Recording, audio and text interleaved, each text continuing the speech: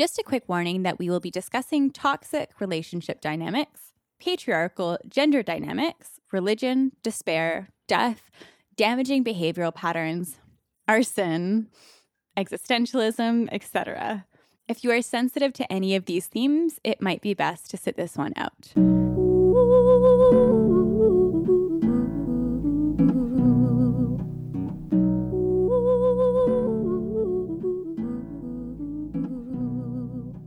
Hello, everyone, and welcome to A Hopeless Endeavor, a Joanna Newsom podcast. My name is Sam, and I live in Vancouver, British Columbia. And my name is Nikki. I live in Ithaca, New York, and welcome to part 2 of No Provenance. I am in love with this song. I hope you guys appreciate this song too, maybe a lot. I don't know. Sam? It was a rough one, as they all are. Yeah, thank you so much for listening. Yeah. Thank you guys so much for listening. Enjoy. Send us your thoughts and theories and comments and whatevers. And we hope you like it. Bye.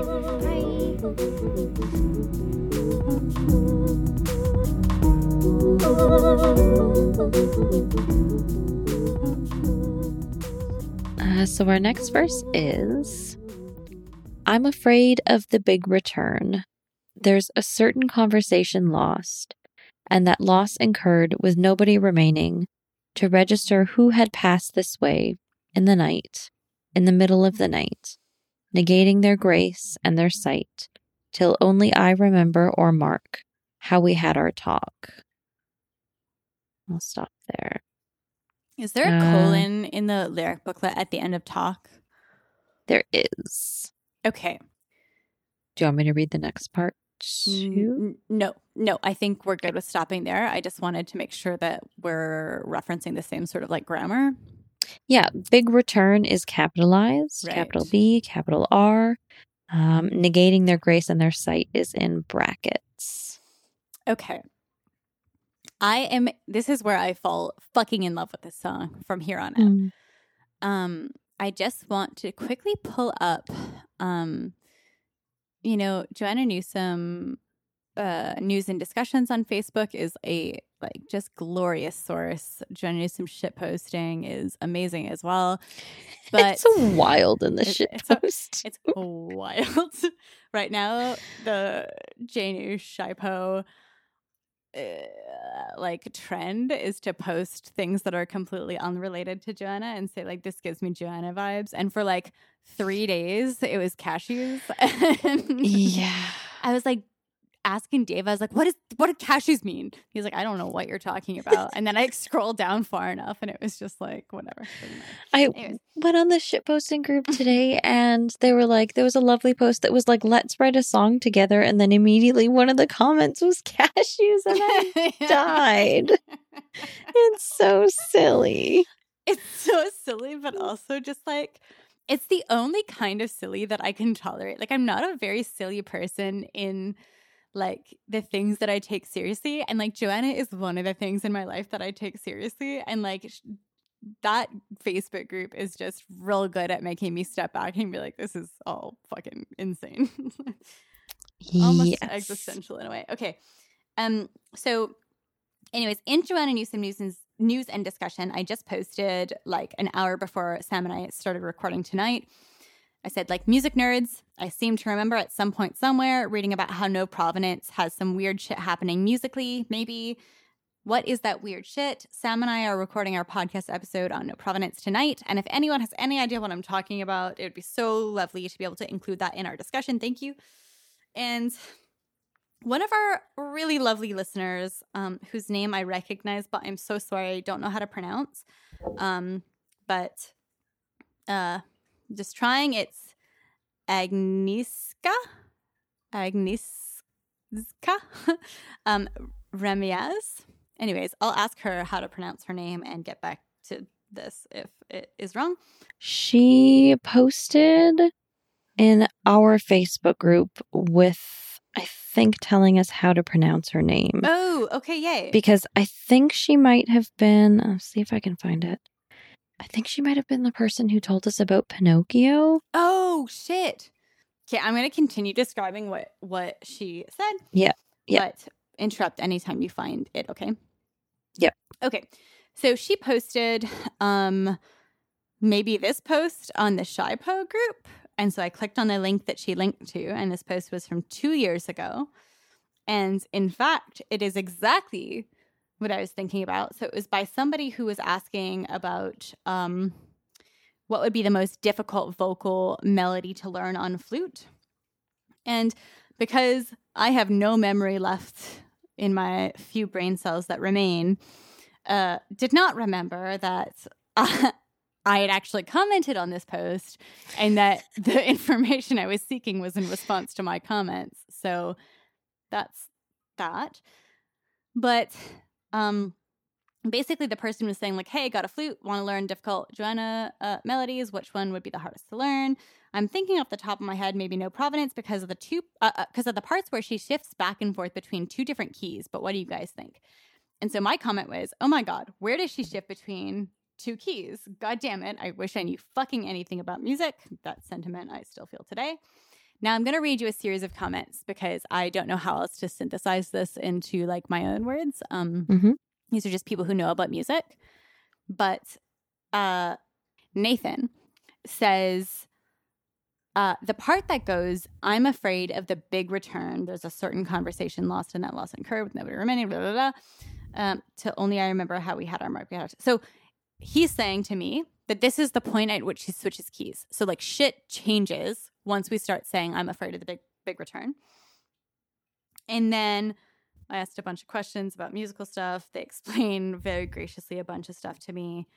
And then there was one more thing I wanted to read. Some other person called Dryden says that this song is wild tonally.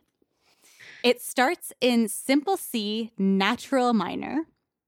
During the chorus, the In Your Arms part, it shifts to E flat major, which is pretty standard because it's the relative major of C minor.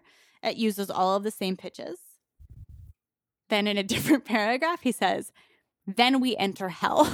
And so then he starts talking about, I'm afraid of the big return, starts in F minor, but ends in F major. Will we stay there long? No, it's going to repeat the exact 4-chord progression, but in D minor, the relative minor of F major, again ending in major, D major this time. But then we're back to D minor on an unusual A minor chord with B flat, which is the spooky, moody, Phrygian mode. Then we have the wackiest diversion of all, a G major chord, over which she sings a special mode derived from the melodic minor modes that has no official name. It's a major on the bottom and minor on the top. Jesus Christ, Joanna. Then we repeat the F minor, F major thing, then the D minor, D major thing, then the A Phrygian G major thing. But this time, she uses the G major as the dominant chord to pivot back to C minor and do the opening material again. And I die. Which I am just so grateful for that. Because, like, even though I don't quite understand what all of that means, I love just bearing witness to the person's like fascination with this because I'm like, yes, okay, crazy shit's happening here. Yes, is my takeaway. Yeah, even if like the specific language doesn't really make sense in my brain, their enthusiasm for it and their like willingness to explain it is incredible. So thank you so much for that. I so agree both with that. of you. Yeah. Thank you guys so much. All three of you guys. Thank you so much. And like just speaking in that like Sam, like least sophisticated, just like I feel a certain way kind of way of talking. Like you do feel this like shift between like the like you bring me safe and warm in your arms, in your arms, in your arms. Like the whole beginning has happened. And then all of a sudden it's like I'm afraid. Like it's just scary, right? Like you're just like, okay, something uncomfortable is happening. Yeah.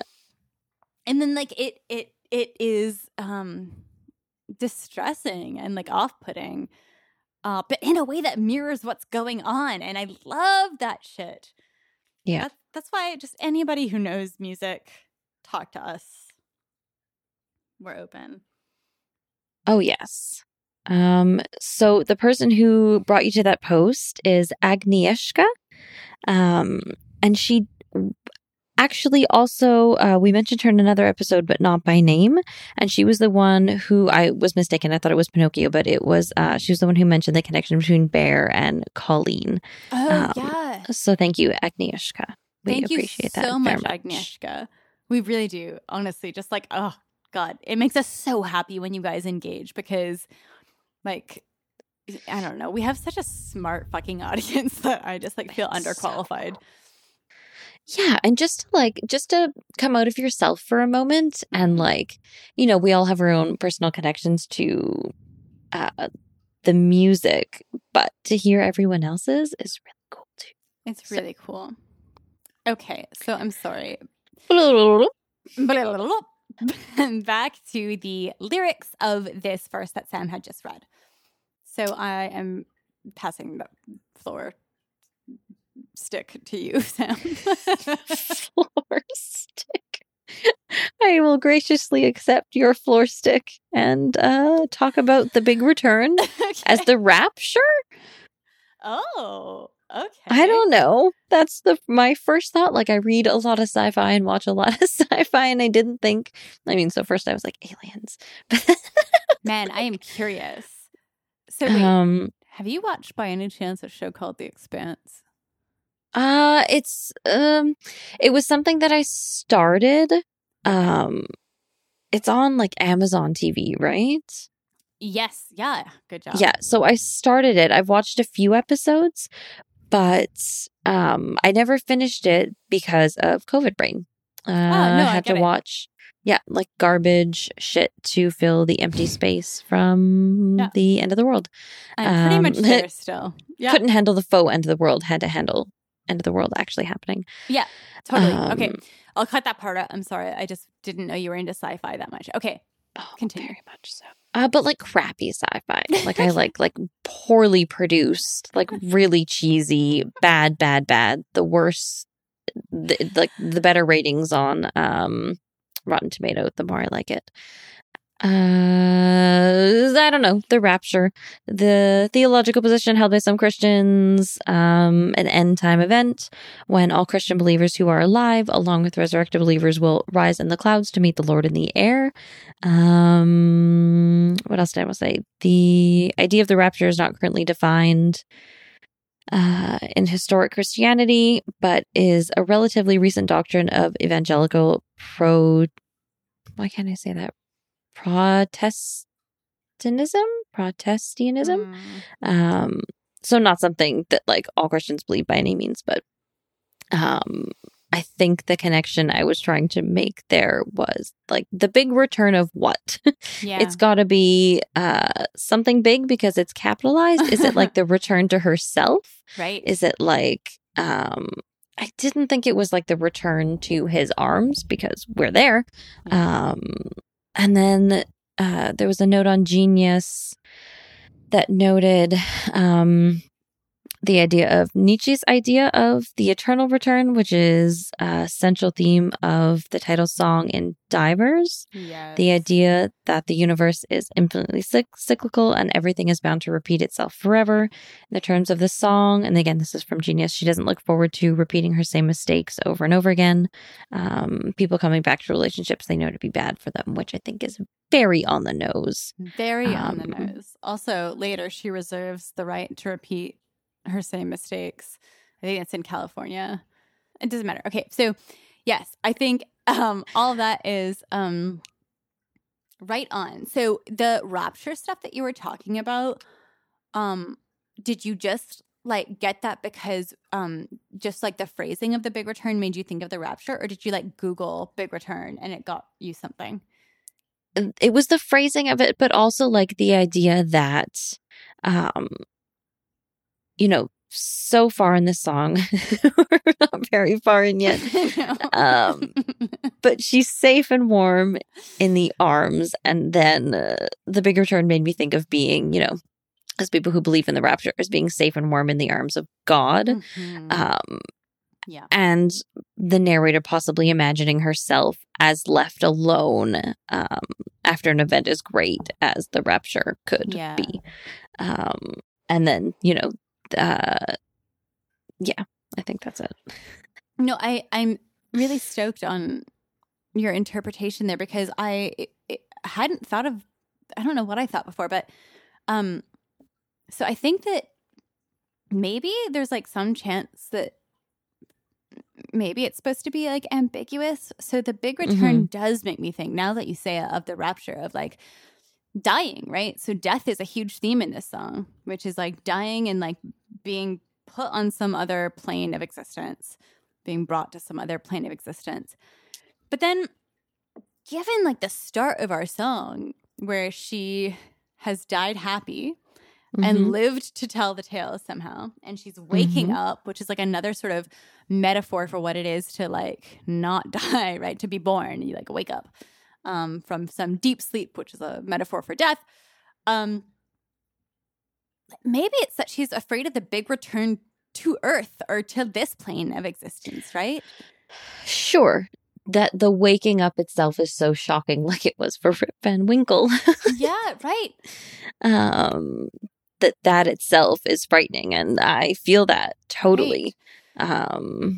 And yeah, exactly. Like in the same way as, like, of course it would be scary to like, if you wake up and you're like, what have I been doing? I've been sleeping. Like I need to change things. Change is always super scary. And then also like in the way of our son from the Faulkner short story, like, yeah, like he is now like freed of this burden of his, you know, father, but is like, oh shit, like now what I do? It's like this open expanse of possibility that's also really dark and like murky and unclear, and I don't know what I'm doing. I don't know what I'm doing, right? At least when you're in the arms of someone, you have a place. You have like a position and a role that you're supposed to fill. When you're freed from that, you're like, I don't know where I'm supposed to go. Yeah. No, that's very valid. Yes. And then, Samantha, I need your help.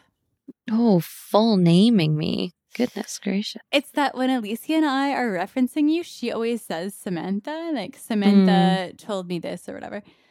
And I'm like, oh yeah, her name's Samantha, which is a beautiful name, by the way. I love that name. It's a 90s. Oh, I'm going to hurt my mom's feelings. It's a 90s baby book name. I don't know. Like it's a name I love that I didn't choose. It's fine. Were you born in 1990? Mm-hmm. Little baby. Yeah. Samantha, it's a super pretty name. Anyways, okay, so I need your help here. Because... I will do my best. Nicole. No. Rejection. No. That's the name that I am in trouble with. Nicole. Yeah, okay, that's like a little better. My parents only agreed to name me Nicole because my mom was like, "Okay, then say it like that." It's Nicole. It's so bad. They only agreed to name me that because then my mom could call me Nikki for my entire life, and she's cool with that. And my dad was like, "No, I want to name her a French name," and so then my dad could call me Nicole for my whole life. Sure. But then he like, so when he's speaking French to me, he says Nicole in like a proper way that sounds fine to my ears, but a lot of the times when he's especially reprimanding me or just addressing me, he like does this weird in between of the English and French way of saying Nicole and Nicole, and he calls me Nicole. And like nothing makes me angrier in my life than being called Nicole. I want to die. Yep. Anyways, never again. Never again, exactly. Other than when I talk to my dad. Okay, so what the fuck conversation is lost? I'm afraid of the big return. There's a certain conversation lost, and that loss incurred with nobody remaining. I don't know. So, also another thing that... Oh, go ahead. I feel like you had something to say. I feel like it's the conversation, either the conversation with herself or the conversation with her partner, that leads to or triggers the big return. Yeah. Like if she's waking up, the next step would be to say, I'm not okay. I need to get out of here, or just to go. Yeah. But that's at the very least a conversation with herself. Right. That's what I want to assume. Right. I agree entirely with that. But then the question is like, why is it lost? Yeah. You know what's annoying about this song is there's nothing on Genius about it. There's nothing. Nothing. Man. There's Johnny nothing. Appleseed. I can Google Johnny Appleseed. Yeah, totally. Like he was this dude. Yeah. Okay. I know. There's nothing. There's like even on any other site too. There's very little help. And I wonder if part of that is because it's so controversial. Yeah. Like I wonder as a song itself that like people do or don't like. It's not the right thing. People do or don't like. People like or don't like. People like or don't like. Yeah, maybe just it's like there's just not as much content in general. I don't know. Yeah, and it's also one of those. I feel like Kingfisher. I haven't looked at it in a long time, but I'm pretty sure Kingfisher is the same way in that it is so poorly annotated. But it almost seems to me as though that's the case because people are like, I don't fucking know what's going on in this song. Yeah, that's so what hard. It feels like. Yeah. So really, we are like just. I don't know, talking a little bit out of our asses here and just giving our impressions of it because that's the whole show. That's the whole show, exactly. Especially with this song, we're not getting much help. But that's what you just said, though, Sam. Is I think exactly how I feel. The conversation seems to me to either be like lost between her and her partner, she and her partner, or between she and herself. And so, like, why was it lost? One explanation is that, like, well, because she was sleeping this whole time, right? There is some part of her, some important part of her that's now sort of at the wheel, who is sleeping. And so because she wasn't there in that way before, she wasn't able to have this conversation. Okay, and the loss of the conversation incurred. But this is another one of those words that I'm not an English major enough to know what the proper terms for this are. But remember back in Only Skin when we were talking about how the river is twisting and braiding? And I read this Genius annotation then that was like, normally when people speak, they say that you're like twisting rope or you're braiding hair. Like it's a verb that you're doing to an object. And incurred is the exact same kind of thing. So normally you incur a something. It's not just that the loss incurred. It incurred what? Right. There's something that some puzzle piece that we're missing here, which is that like what did the loss incur?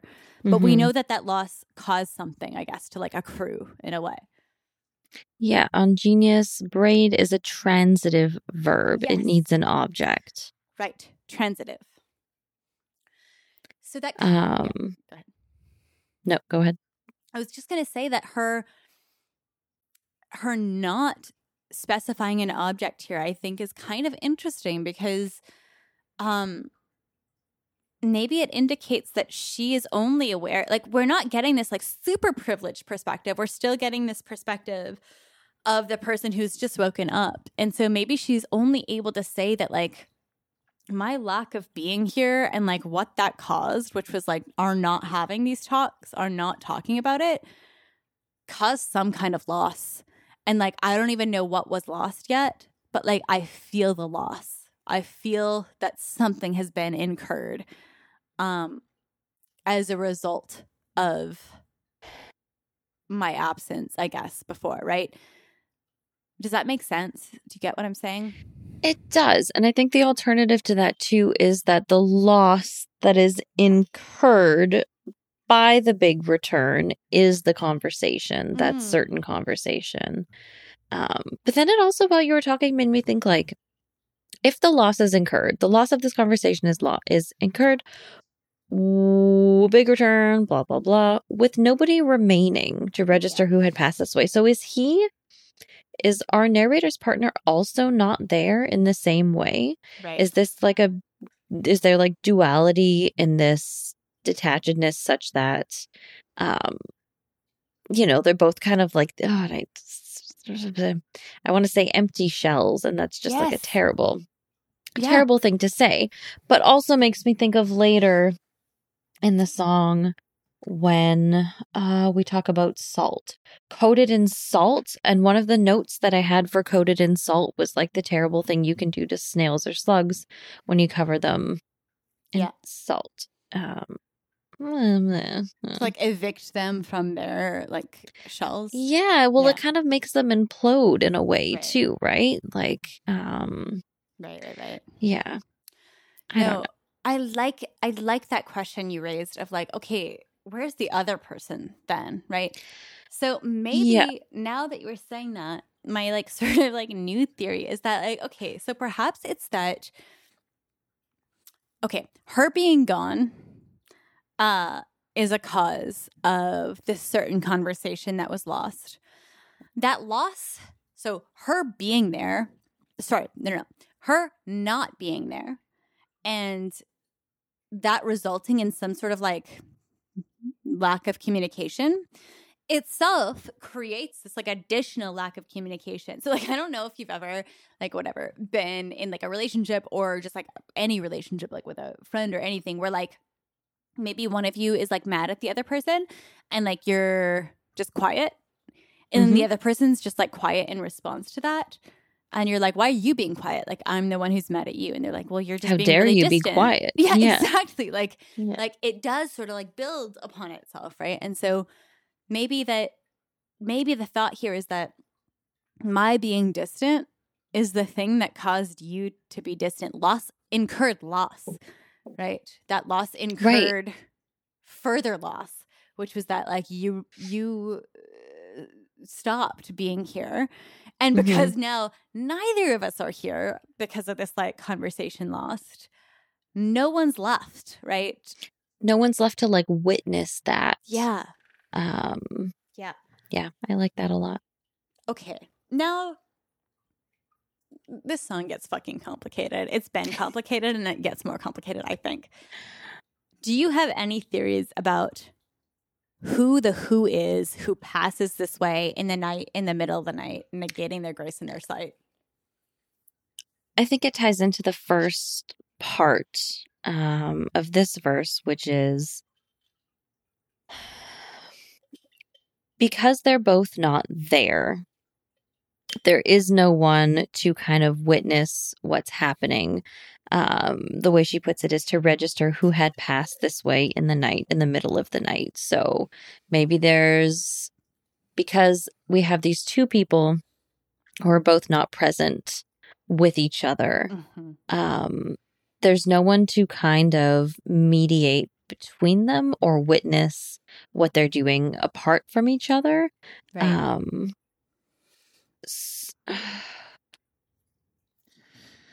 Or to even bear witness to the same experience, you know? Yeah.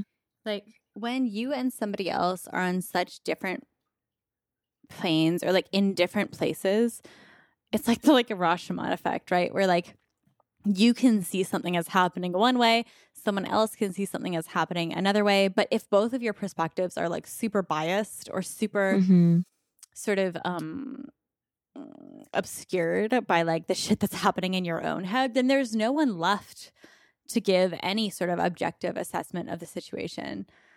And the ability of either of them to have any real perspective is gone too, because as she said, she's been sleeping for 40 years. Right. So to be present there was no presence. There's no, like until she awakens, there's no way for her to bear witness to any of it.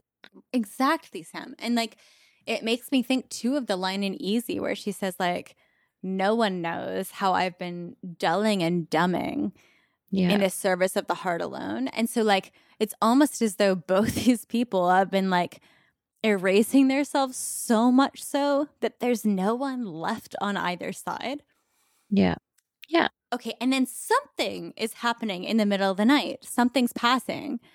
And neither of them are like there enough. It's almost like, it almost makes me think of like the kind of like sort of sedated state that you'd be if you were both taking like heroin or opiates or whatever, right? Like you're both just sort of like this is safe and warm in each other's arms, and we are purposefully not paying attention to like reality, right? We're both just sort of like burrowing in the comfort of each other without ever looking up.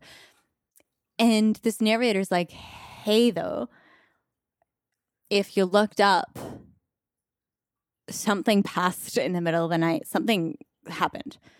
And I think that the something that happened is super important. And before we get to that, though, I just quickly want to say, like, the idea that, like, because there was no one to register who passed in the middle of the night, like it says in parentheses, negating their grace in their sight. It's just kind of a cool idea that, like, if no one is there to witness whatever is happening, it negates the grace of the thing that's even happening. Yeah, they're gold. Right. I mean, yeah, I didn't even think of that. They're gold. Yeah, so wait. In those lines, negating their grace in their sight, who does the there refer to? I assumed it was our narrator and the partner. Like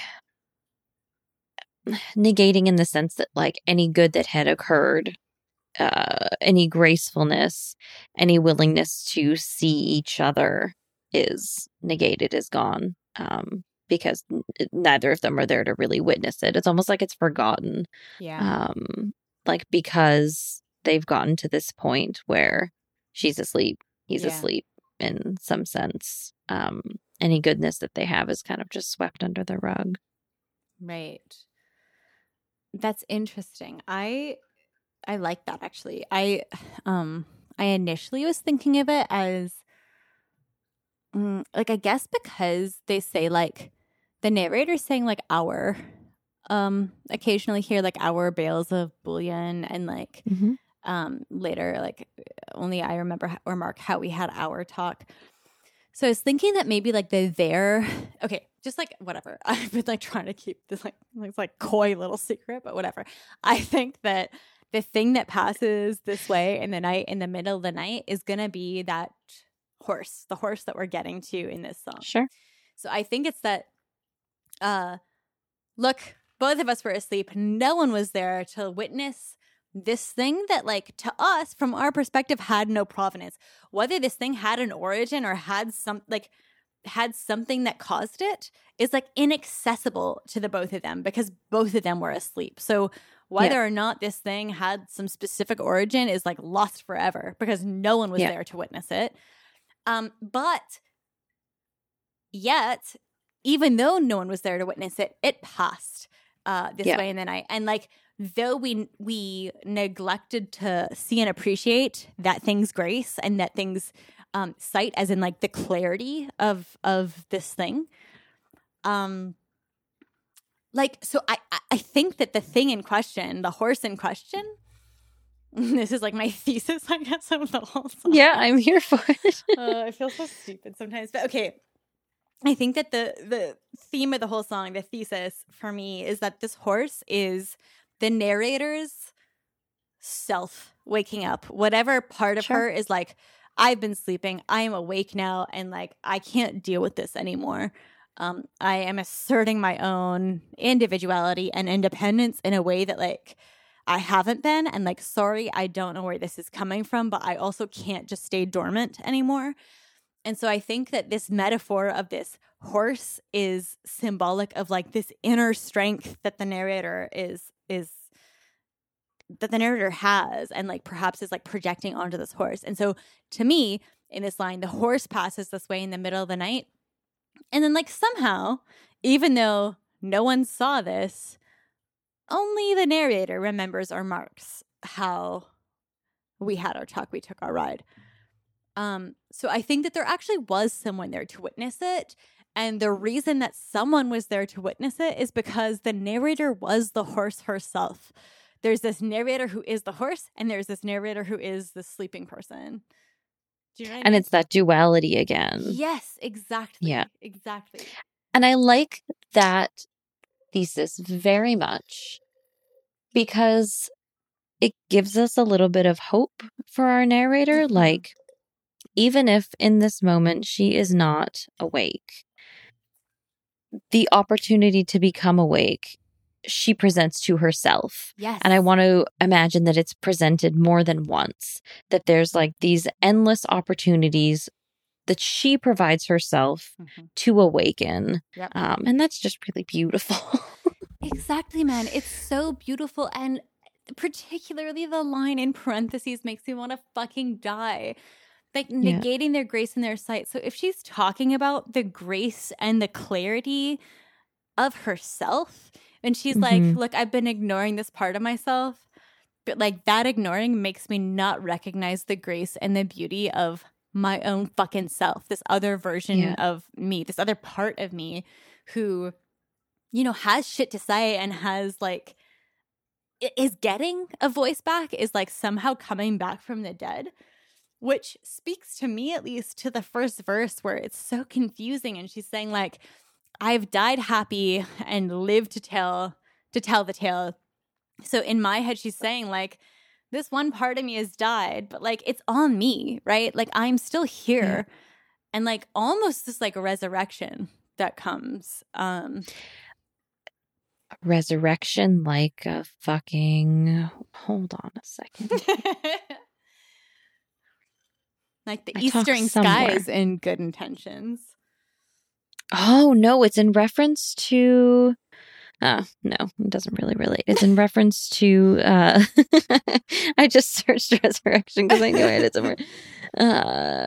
It's in reference to like the resurrection of the bodies in one of the caves where the 7 sleepers were found.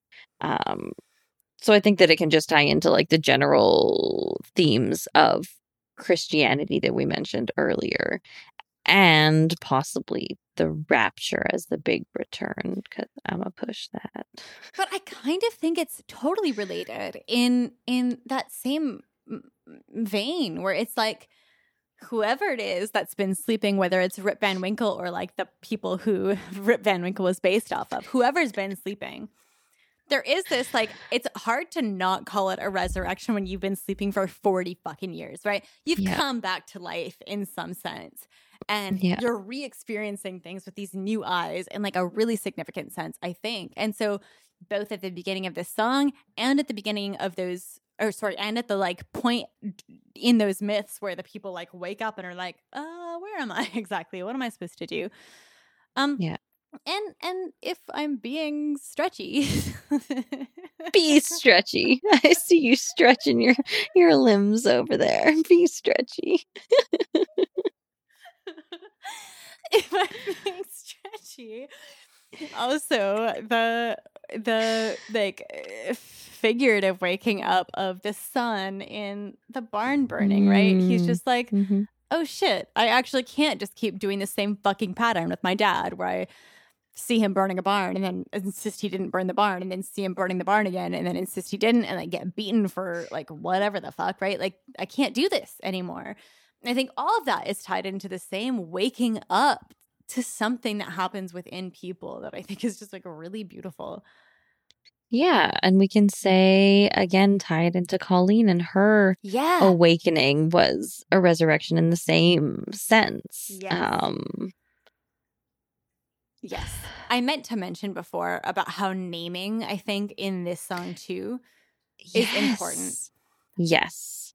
I think we can maybe get back to that. But the other thing that I just wanted to quickly mention was that I love her use here of the word mark. So till only I remember, comma, or mark how we had our talk. We took our ride, right? So I just love the idea that it's like that remembering and writing down or in some other way marking some event are like distinct things. Like there's something about the way she phrases that makes me want to journal more or something, right? Like, sure. It makes the memory that we're dealing with seem less pliable. like, you know, like that unreliability of memory stuff where like we just like twist it to fit whatever other narrative we have. But like it's Yes. in, Anytime I read or listen to anything about memory, it blows my mind. dude, The brain is just ridiculous. yeah, I completely agree. The brain's ridiculous. Like the stuff that seems so ironclad to us is just like not. Yeah. Right. So our subjective experience is so different from reality sometimes, which is like part of why I just love that she uses "Till Only I Remember" or "Mark" how we had our talk. Like, I don't know. Something about that. It also like a little bit reminds me or like foreshadows a little bit of the themes in Divers, like her next album, which is just like what is remembered of history, like remembered quote unquote, is the stuff that people write about it, which is like often not objective fact about what happened, right? It's who had the power to keep what around and like what narratives we have access to through either luck or like power, and it's not objective. But anyway, I digress. No, this is just super nerdy too, but in phonology, markedness is something that we use to kind of I used it in like phonology to divide like things in words. So like present tense. Oh god, I have to get this right now. I have a dumb question, Sam. What's phonology? Phonology, the way that I understand it, is like sound math. Okay. It was like the class that I just did that it's like how sounds interact with each other. Okay. Between languages and in specific languages. Okay. So markedness is just basically saying like this part of language is special in some way versus this part is not. Right. And that might be interesting in terms of like Till Only I Remember or Mark how we had our talk. Yeah, I think it's more interesting in terms of memory. Yeah. But just made me think of linguistics because that's all I think of ever. No, that makes sense. And I don't know why I like that so much. I think that maybe it just gives me sort of like this impression that the narrator doesn't trust herself. Like there's this coming and going of herself and this like awakening and falling into sleep of herself that is sort of fluid and like changes what perspective she is assuming from one situation to the next. But there's like this marking that seems like it reminds me of like in is the movie called Memento where he like tattoos himself to remember shit? Oh, I don't know. Oh God, I think it's Memento. But there's this awesome movie. I think it's a Christopher Nolan movie that I really love. But this guy he has like amnesia and he has to like tattoo shit on himself to get him to remember shit. And he's like trying to figure out some mystery. But it lends this like credence to your previous self that you in the present tense don't necessarily do because like you don't have that access anymore. Like I guess to me it just speaks to like the malleability of like present perspective, and yet like the insistence on some part of you in the past of being like, no, like this is real. And in that sense, which is the marked one? Which is the default one? Which one is the default? Like how is in this song awakeness the marked thing?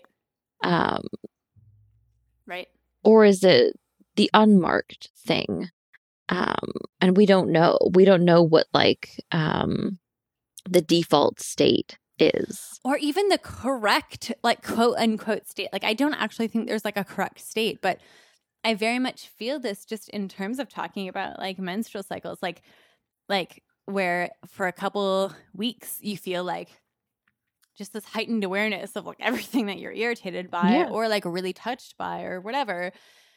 And you're like, I'm going to forget this because I'm going to get distracted by like the goings on of life. But like right now I'm able to like feel these things deeply. And then like, yet when you're in the other state, you're like, oh no, that was just hormones. Like now I have perspective, but it's so unclear that either of those things are the default, right? Like there's no touchstone to tell us what should be the default.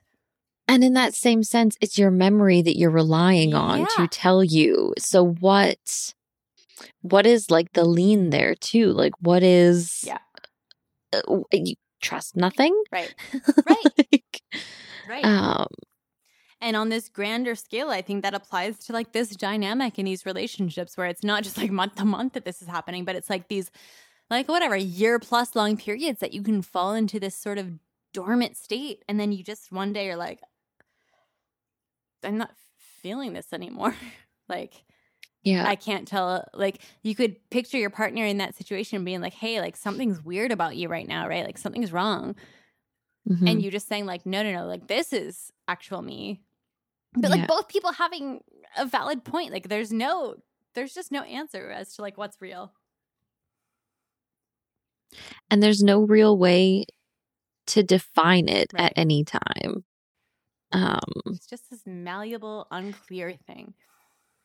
And again, unclarity being like, to me, this song, No Provenance, is very much a song that occurs at night. And that might just be like because of the consistent mention of night in this verse in particular, right? In the night, in the middle of the night. And maybe part of that is because it lacks clarity in the same way that a lot of these songs do. Exactly, Sam. Exactly. But lacking clarity in a way where you're like, I don't know if the daylight that I was experiencing before was real or if it was some like mirage that like now I have reason to question and doubt, right? There's just this like very like hesitant or just like unclear within oneself unclarity that comes with this kind of change from being asleep to being awake and like being in the dark. And I think that happens in the Burning Barn story. I think it happens whatever throughout the themes we've been talking about. Oh boy. Okay. Shall we continue? We better. Okay, so the previous lines that we were just talking about feed into these next lines. So I'm just going to start with, so like whatever, this thing passes in the night, in the middle of the night, till only I remember or mark how we had our talk, we took our ride so that there was no one home and the lights of Rome flickered and died. And what's more, I believe you knew it too. I think you saw their flares and kept me safely unawares in your arms, in your arms. This one makes me real angry because as I read it, as I listen to it, the kind of picture that I build is him. So flares as a sign of asking for help. Yeah. Is what I think. And that could be help from yourself or from someone else. Yeah.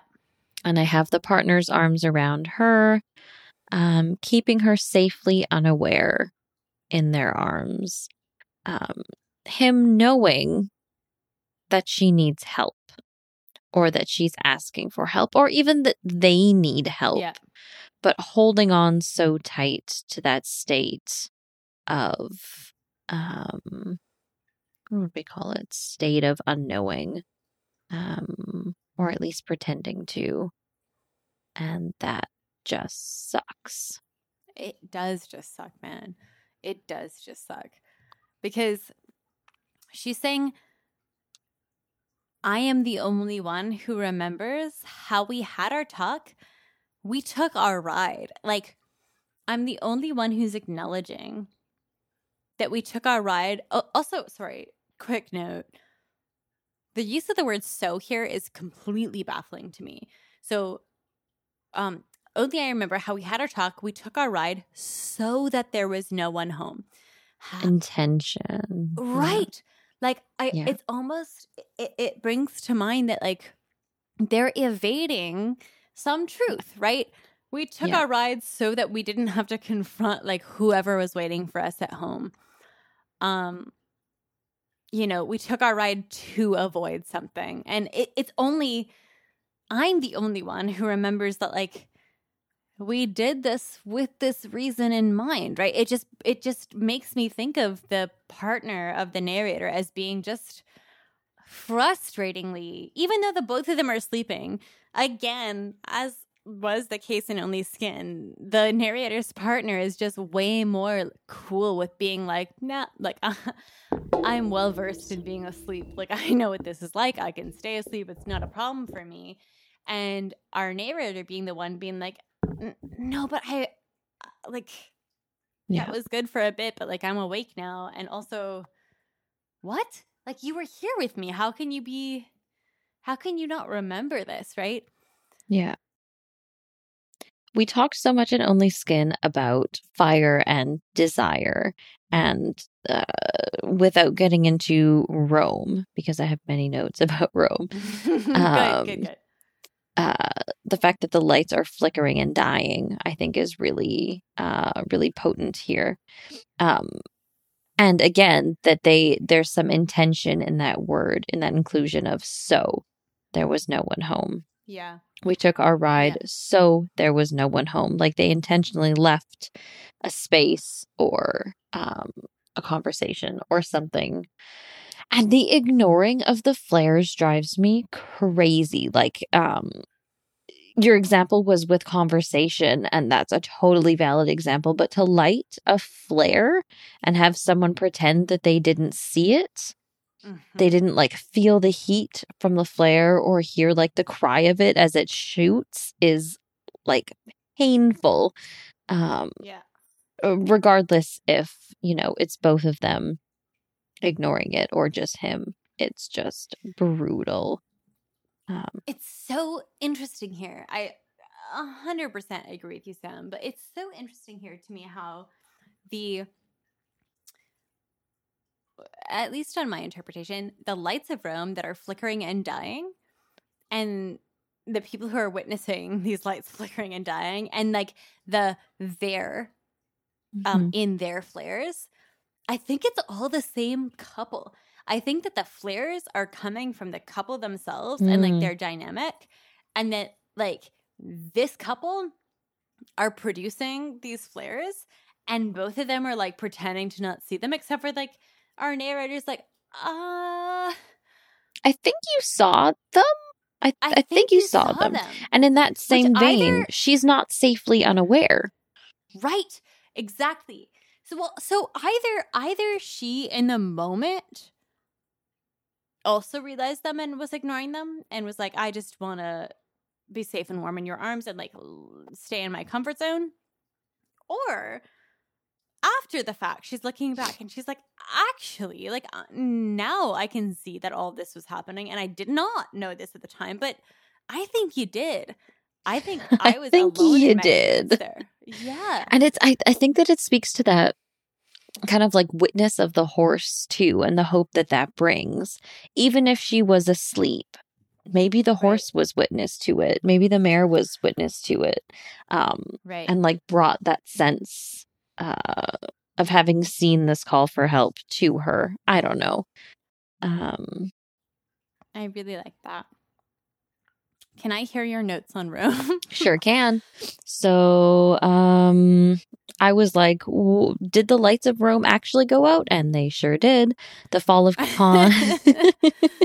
fall of Constantinople happened on May 29th, 1453, after a 53-day siege, which had begun on April 6th. The attacking Ottoman army, which is this the They Might Be Giants or We Might Be Giants or whatever song, like it's Istanbul, not Constantinople. I don't know. Is the Ottoman Empire the Turkish Empire? Sorry. I'm so sorry. I didn't mean to interrupt you, Sam. I'm so sorry. No, it's okay. Yeah, no, you're totally right. Yay. Okay, cool. I don't know about the song though. It's I don't know if you feel this way. my history lessons were fucking abysmal in school. I don't know anything about Oh my history, and God, what I I know do know I've learned absolutely outside of nothing. school. Yeah. Um, But I do know that at some point no, someone dude, had you're to totally right. Yes. Yay! Yeah. Okay. 10 history points to you. Thank you. That's the most I've ever gotten from anyone at any point. Okay, so that happened. Okay. And I thought it was interesting because, there are many legends in Greece surrounding the fall of Constantinople. It was said that the partial lunar eclipse which occurred on May 22nd, 1453, represented a fulfillment of a prophecy of the city's demise, which made me think of resurrection and the rapture. 4 days later, the whole city was blotted out by a thick fog, a condition unknown in that part of the world. When the fog lifted that evening, a strange light was seen playing about the dome of the Hagia Sophia, which some interpreted as the Holy Spirit departing from the city. This evidently indicated the departure of divine presence, and it's leaving the city in total abandonment and desertion. For the divinity conceals itself in cloud and appears and again disappears. So I just thought this was interesting because of the past verse where we talked a bunch about night. I remember you said that the kind of vibe that this song gives is one of nighttime. And then the idea of this mare bringing awareness to something as appearing from the fog is really cool. Super cool. The idea of a lunar eclipse happening at the same time is really just sick. And also, another legend holds that two priests sang divine liturgy over the crowd, disappeared into the cathedral's walls as the first Turkish soldiers entered. According to the legend, the priests will appear again on that day that Constantinople returns to Christian hands. Another legend refers to the Marble Emperor, holding that an angel rescued the emperor when the Ottomans entered the city, turning him into marble and placing him in a cave under the earth near the Golden Gate, where he was brought to life again, a variant of the sleeping hero legend. Just to tie sleep back into this. Yes. And being brought back to life. Mm-hmm. Yes. Yeah. So that's all I had to say about Rome. It was felt like way better. Well, I was just like, she has to know about this. This is intentional. Like, it's fun when I can like convince myself that my theory is something that she intended. Dude, my baseline assumption is that Joanna knows about literally anything I will ever find out about. Like, there's just nothing aside from like the most obscure philosophy things that like I have dedicated my entire career to knowing. But like even still, she probably still knows a little more. Like my baseline assumption is that she knows everything. Yeah. No, but I'm so appreciative of that like analysis of the Lights of Rome, because when I Googled Lights of Rome, it was like some fucking movie. I was like, I don't care about the movie that is related to this phrase. I just want to know what Joanna might have been referencing. But I see the movie now. It looks like a soccer movie. Yeah. Exactly. It's just like not something that I'm into. But what did I look up? Maybe just Rome or something. But the only thing I had to say about this, and I think your contribution is so much more important, but I found that Rome is and was referred to as the eternal city. And I don't know if I'm stretching again too far to like tie this into the themes of like this eternal recurrence and like the big return and this like cyclical nature of the world where like everything just keeps repeating itself, especially intrapersonally, right? Where we just like repeat our same patterns all the time. And so if that's something that's factoring in here. And we're thinking of Rome as the eternal city. And she's saying the lights of Rome flickered and died. Like, that's the end of the cycle. Yeah. I mean, probably at least. Yeah. So maybe they died in the same way as like she's putting an end to this cycle now, where she's saying like, actually, like, I need to wake up for real and like not just keep going back into the same relationships. However, if Melissa Martirano is right in her, at least by my understanding, in her Blessing All the Birds post, we're getting this story just based on like her reading of her relationship with Johnny Appleseed and her like telling Johnny Appleseed like, this is what happened with my previous partner. And like really we're just like getting evidence from the in your arms repetition that she's falling into the same pattern even while trying to like actively reject it. I'm not sure. I don't know if that's what's going on, but I definitely feel like just at least isolating this verse alone that she's bucking that a little bit. And bucking is very a very apt word choice, considering all of the horse stuff that's happening. Anything else on this verse? No, other than like the very uninsightful. I kind of don't like the word unawares as opposed to unaware. I want it to be safely unaware. I don't like that it's unawares. To pluralize it, though, was to include more than one person, I think. At least for me. Okay. Well, not in terms of like grammar, just for my own reading of it. Right.